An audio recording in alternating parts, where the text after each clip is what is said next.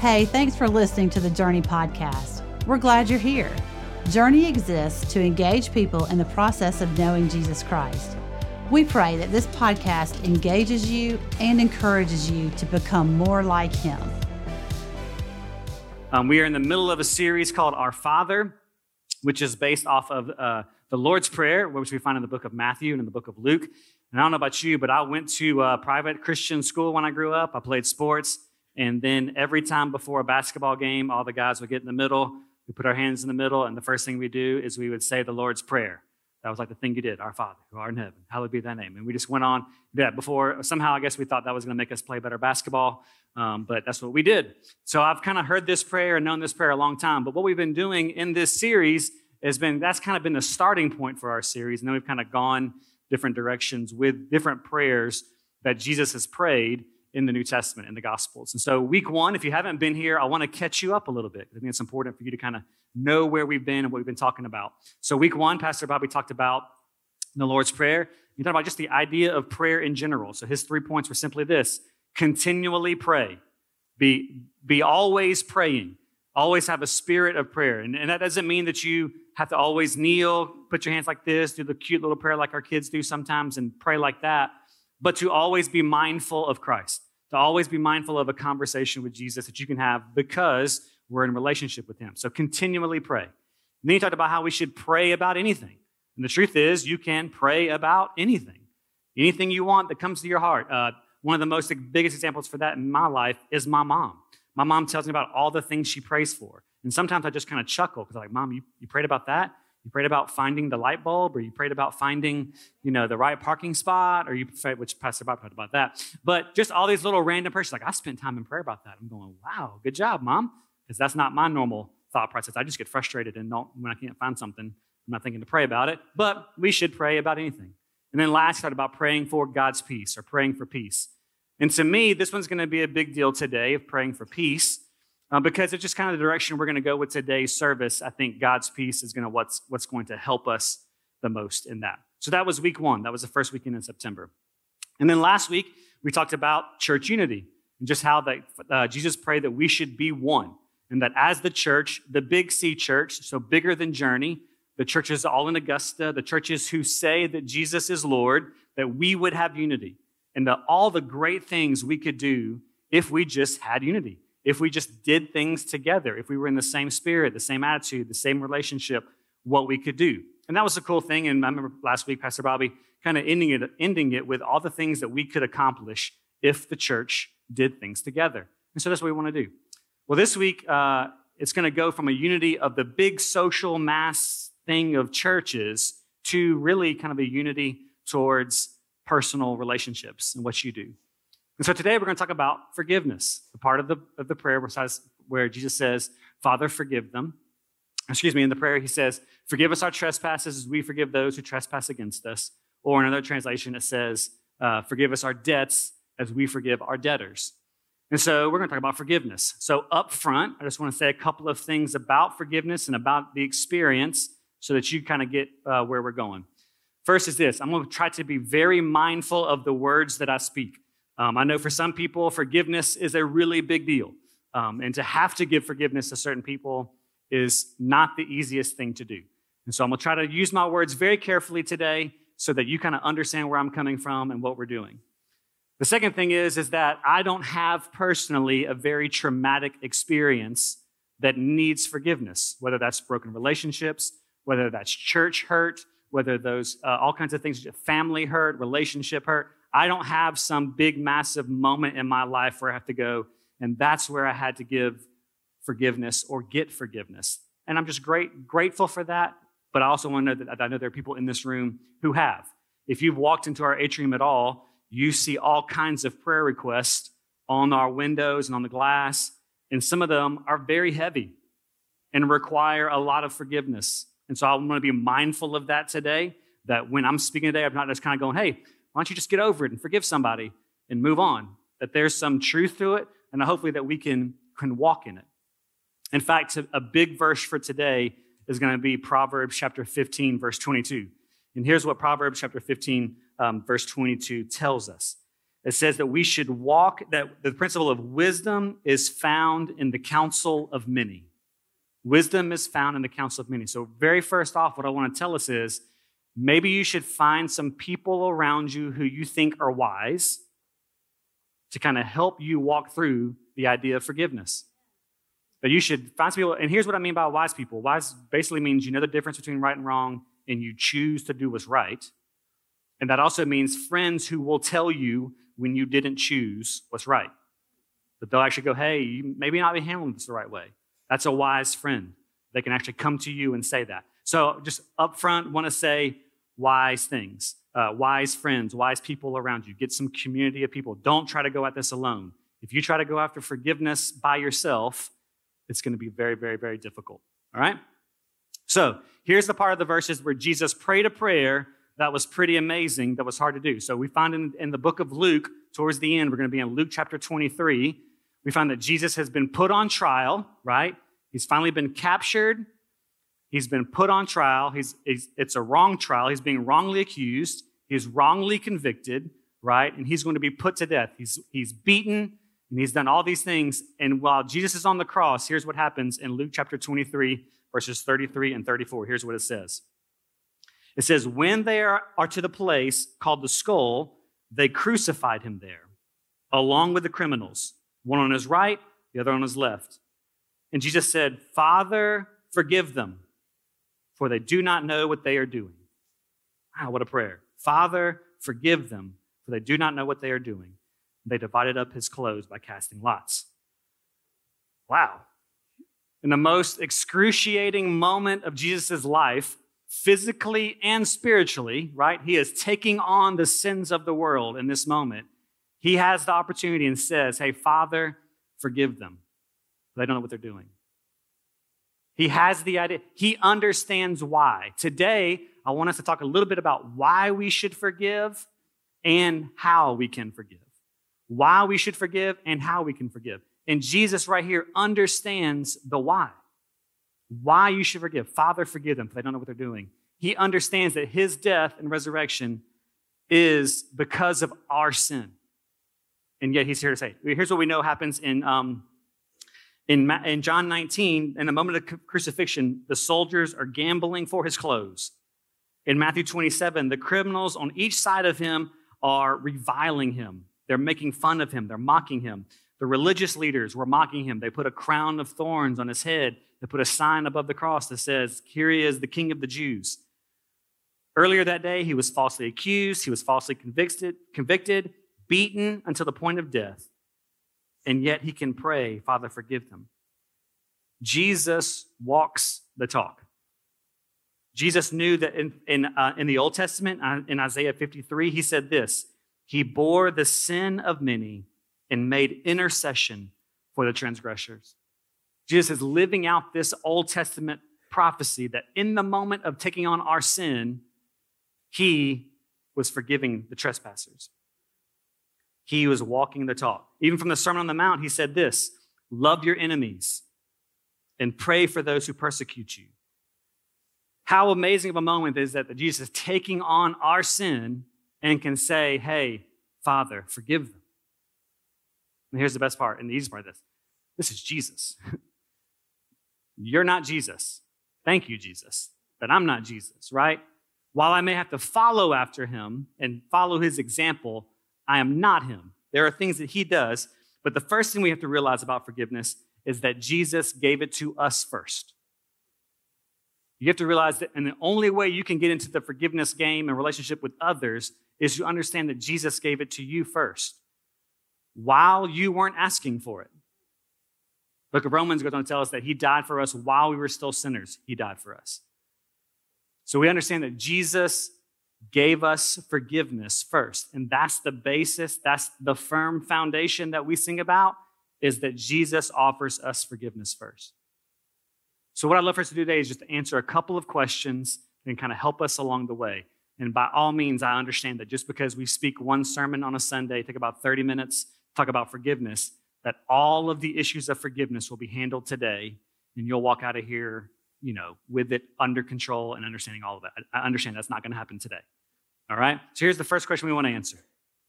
How did those around Jesus interact with forgiveness once they received it from him? How did those around Jesus, his disciples, and those people around him deal with this once he was there? In the book of Matthew, we see Jesus first mention this idea of forgiveness when he's teaching the Lord's Prayer in chapter 6 of Matthew. And then in chapter 18 of Matthew, Peter comes along and he asks Jesus how many times he should forgive someone. Now, if you don't know much about the Bible, Peter is an interesting person who has to understand a lot about forgiveness, all right? But Peter's coming along. He says, hey, Jesus, how many times should I forgive someone?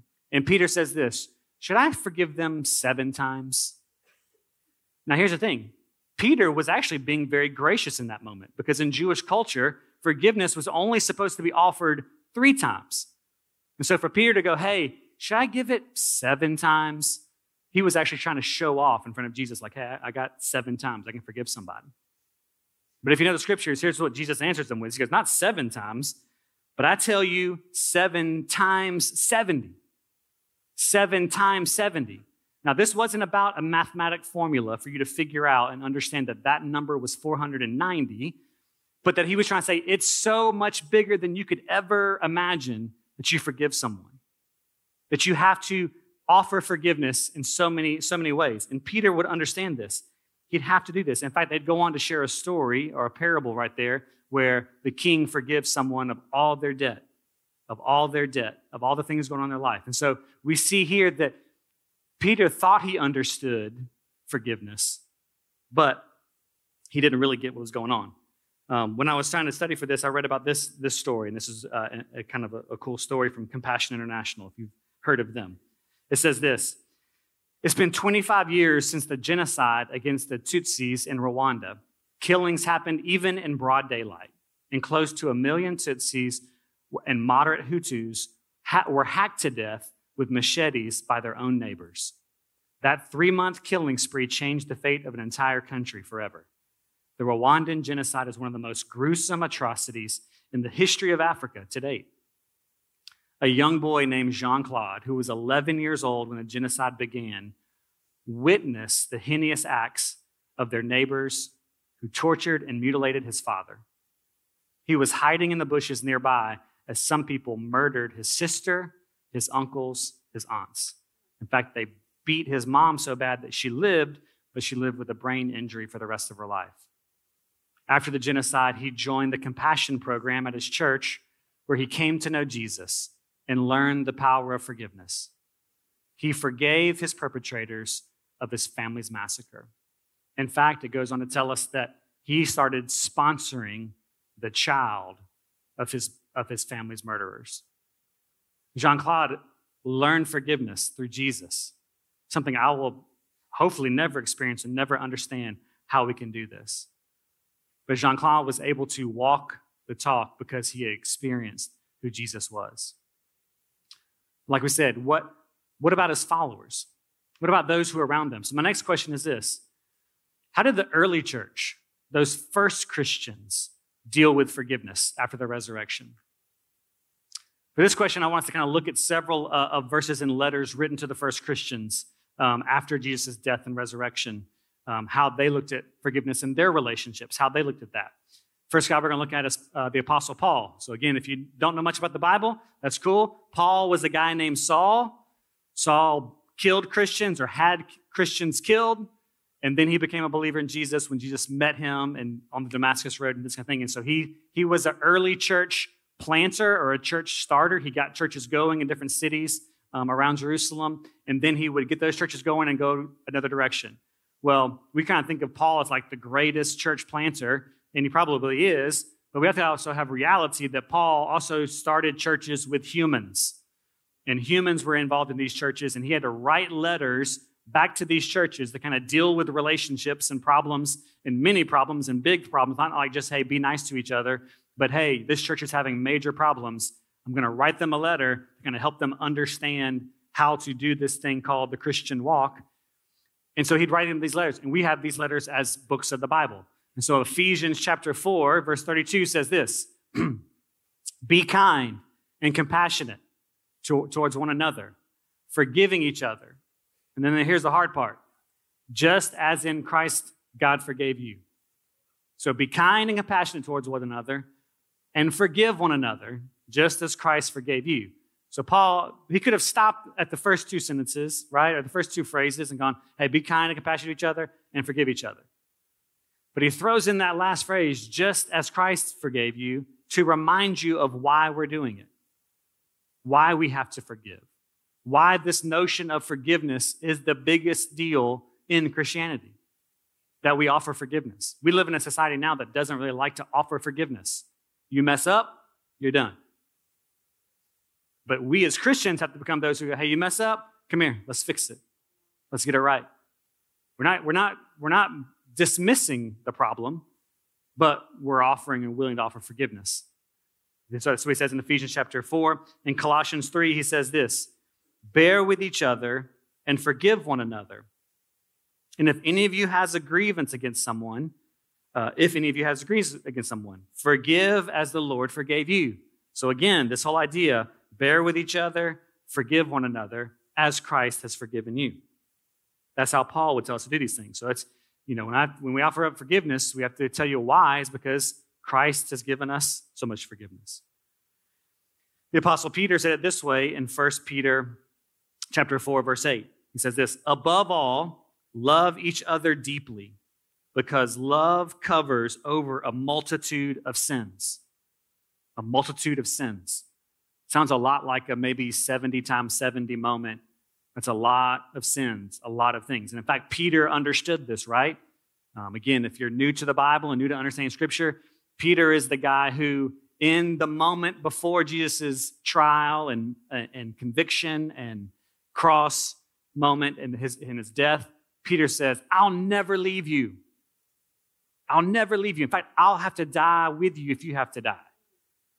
And then Jesus says, you're going to deny me 3 times in the next 6 hours.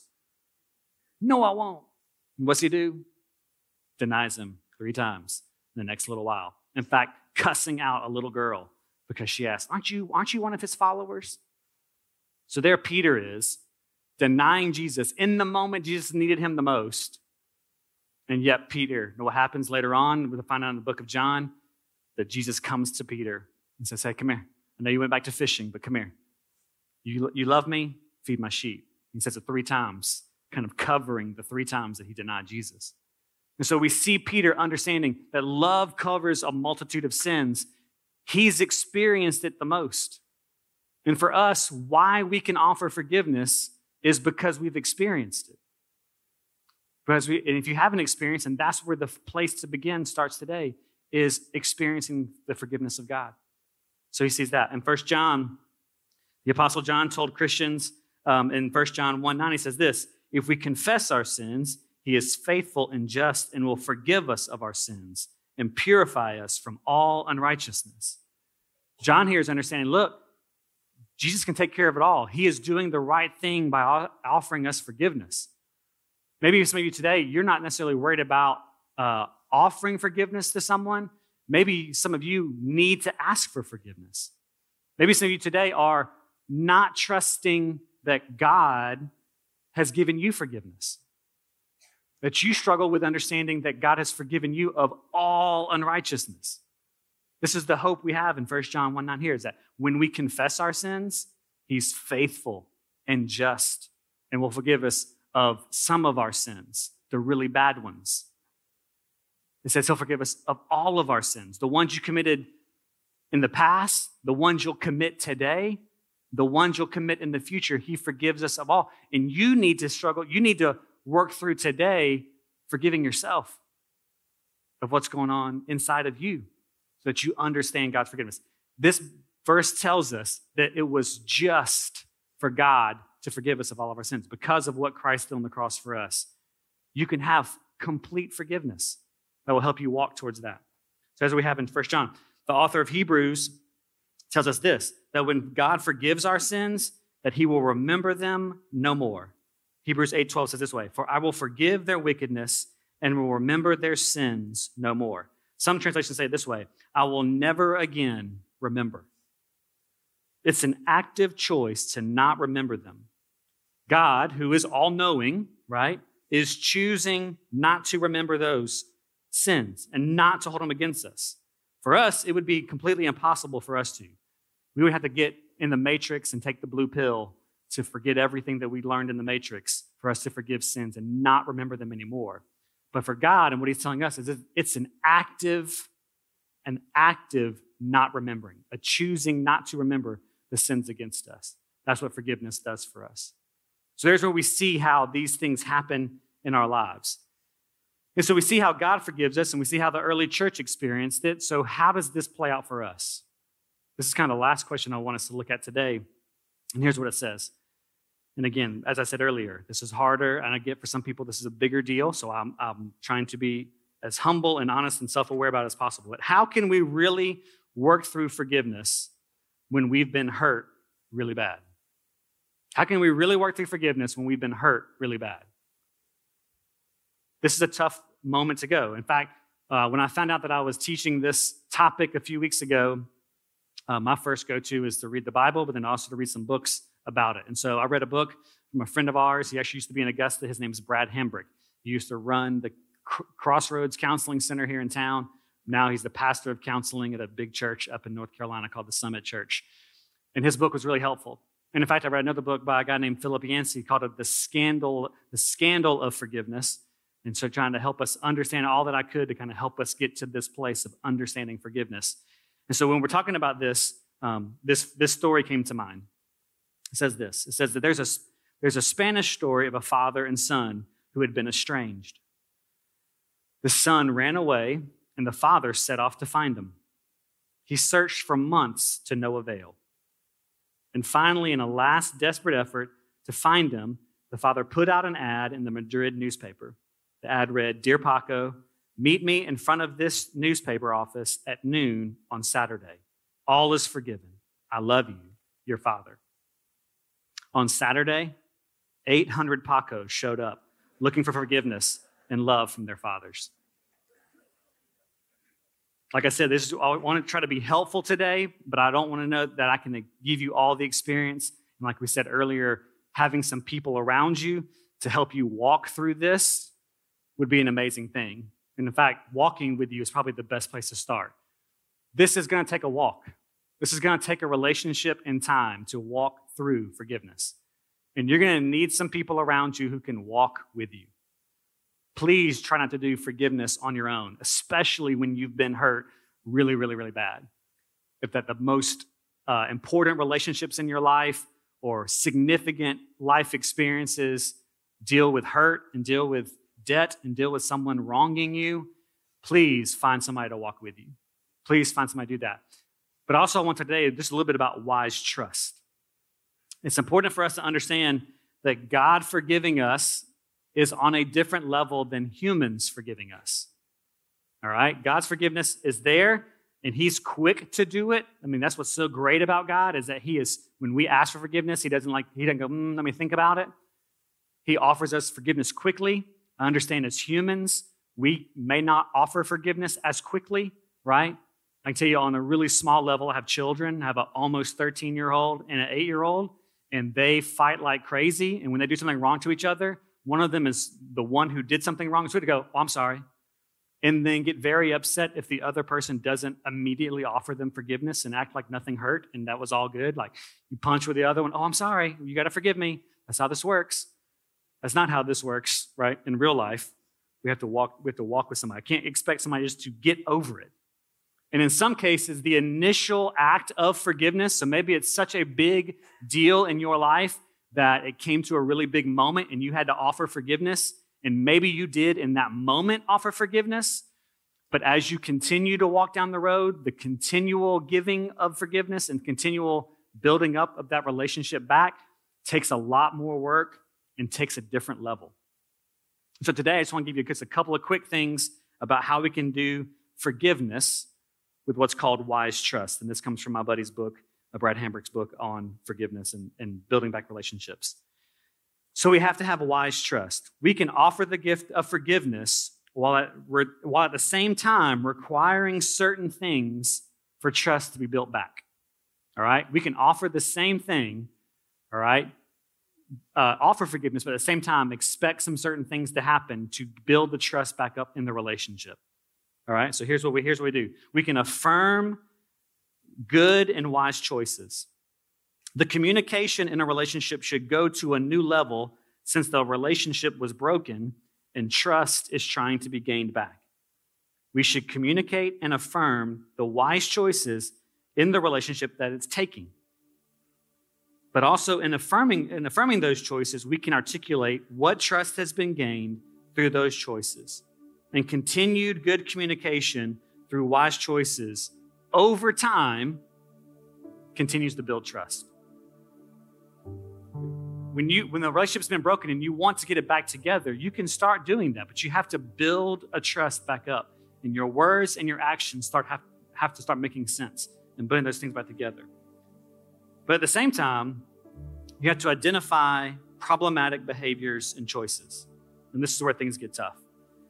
You might need to help the other person understand that there are still some choices that they are making or just time needed to heal that makes trust hard. This could be a lack of communication or a lack of openness or a lack of longevity towards trust. And remember, you're on a walk towards forgiveness and the right relationship. It's not going to happen quickly and more than likely never as fast as the other person wants it to happen. Because of those things, you need to explain why proportional trust is there for the right responses. Trust has to be proportional as the wise choice is being made over time. There is wisdom in corresponding wise choices to wise trust. But there's also hope that full trust can be restored. That's because of those wise choices. So some of this conversation is happening because you want to build the relationship back together. You want to be able to do that. But what happens if you can't do that? What happens if repairing the relationship is not possible? Either the person's no longer in your life, the person is no longer alive, and you're still dealing with forgiveness or unforgiveness. Forgiveness allows us to live in the present and see things more clearly. Holding on to unforgiveness will affect your present life and your present relationships. The bitterness that can come from holding on to an offense will affect those who might not know anything about it. Dealing with the offense and allowing forgiveness to work in your life will allow you to live wholly in the present and see things more clearly. How many of y'all know this song? You can sing it with me. I'm not going to sing.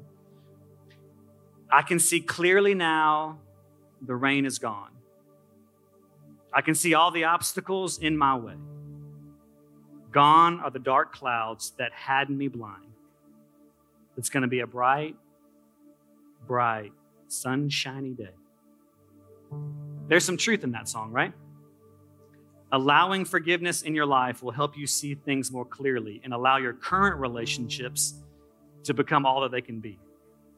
This is big. This is what I don't want you to miss today. The future that God has for you doesn't need to be held back by unforgiveness. Letting go and allowing God to work in those situations will do more than you ever could. Just think of all the great things that God can do in your future by trusting Him in your relationships. I'll say that again. The future that God has for you doesn't need to be held back by unforgiveness. I mentioned earlier, I read a book by a guy named Philip Yancey, and Philip Yancey is a pretty big-time author in the Christian world, but in fact, he grew up in a very fundamentalist style church that talked about grace and mercy and forgiveness, but didn't offer any, didn't live it. And so he actually walked away from Christianity until he started to investigate the Bible more and walk in a relationship with Jesus, who really got it. And here's what he says kind of culminated all the book that I read through this, and that's what I want to finish with today. At last I understood, in the final analysis, forgiveness is an act of faith. By forgiving another, I am trusting that God is a better justice maker than I am. By forgiving, I release my own right to get even and leave all issues of fairness for God to work out. I leave in God's hands the scales that must balance justice and mercy. Today we're finishing up with prayer that we leave these things to God. I don't know where you are with forgiveness or unforgiveness. If you don't have a relationship with Jesus, that forgiveness is the first thing and the firm foundation that will help you. If it's forgiveness with someone in your life, then maybe today prayer time is just you spending time with God, asking God and giving faith to Him, trusting Him that He'll do what He needs to do. And so as we're doing these last couple of weeks, we're going to just have prayer time up here. I'm going to pray for us in a moment. Several of our staff will be down here, and a couple of core leaders will be here just to pray with you if you want somebody to pray with you. You can stay in your seats and pray. You can go out into the atrium and pray and put your prayer request on the glass if that's the case. Or you can just do what you feel God's calling you to do. We kind of leave that open to you.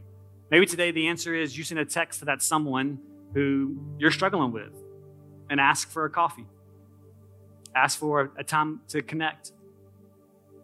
Maybe you're not ready for that yet. Maybe it's just you getting your life right with God in that moment to get to that place. But it's going to be amazing to see all that God can do because you're allowing forgiveness to work in your life and in your relationships. So I'm going to pray. And after I'm done praying, there'll be some people up here. You'll be free to go at that moment too. After I'm done praying, you can leave, or you can stay and pray however God moves in your life. All right? Heavenly Father, thank you for this time. Thank you that Christianity really is the only religion that understands forgiveness on this level, but it's hard. And it's scandalous because it doesn't make sense. It's not always fair. But God, as Philip Yancey prayed there at the end and talked about at the end, God, we're going to leave all of these issues of justice, all of these issues of fairness, and our future in your hands because you have forgiven us so much, God. I know as being a parent and watching my own kids and offering forgiveness to my kids, I've learned a new perspective on forgiveness that you offer as God the Father. That you forgive so much in my life. Each and every day that I don't follow you every moment, that my attitude's not in the right place, that I do things that I know hurt you, yet you offer forgiveness. So God, today I pray that you would be honored, that you would work in the lives of those here, that you would give them wisdom, that they would have wise choice, that in that relationship building back, they're just not enabling more bad behaviors, but that they are showing wisdom, that those around them are helping them with that wisdom. So God, thank you for Jesus. Thank you for what he's done for us. He really is the greatest thing that's ever happened. We talk about him every day. It's why we do what we do here in this building. And thank you for the forgiveness that he offers, that even at that moment on the cross, while he's dying, he says, Father, forgive them. They don't know what they do. Thank you for that, Jesus. It's your name we pray. Amen. Thanks again for listening today. If you need prayer or want to talk to someone about taking your next step, email us at nextsteps@journeycommunity.net.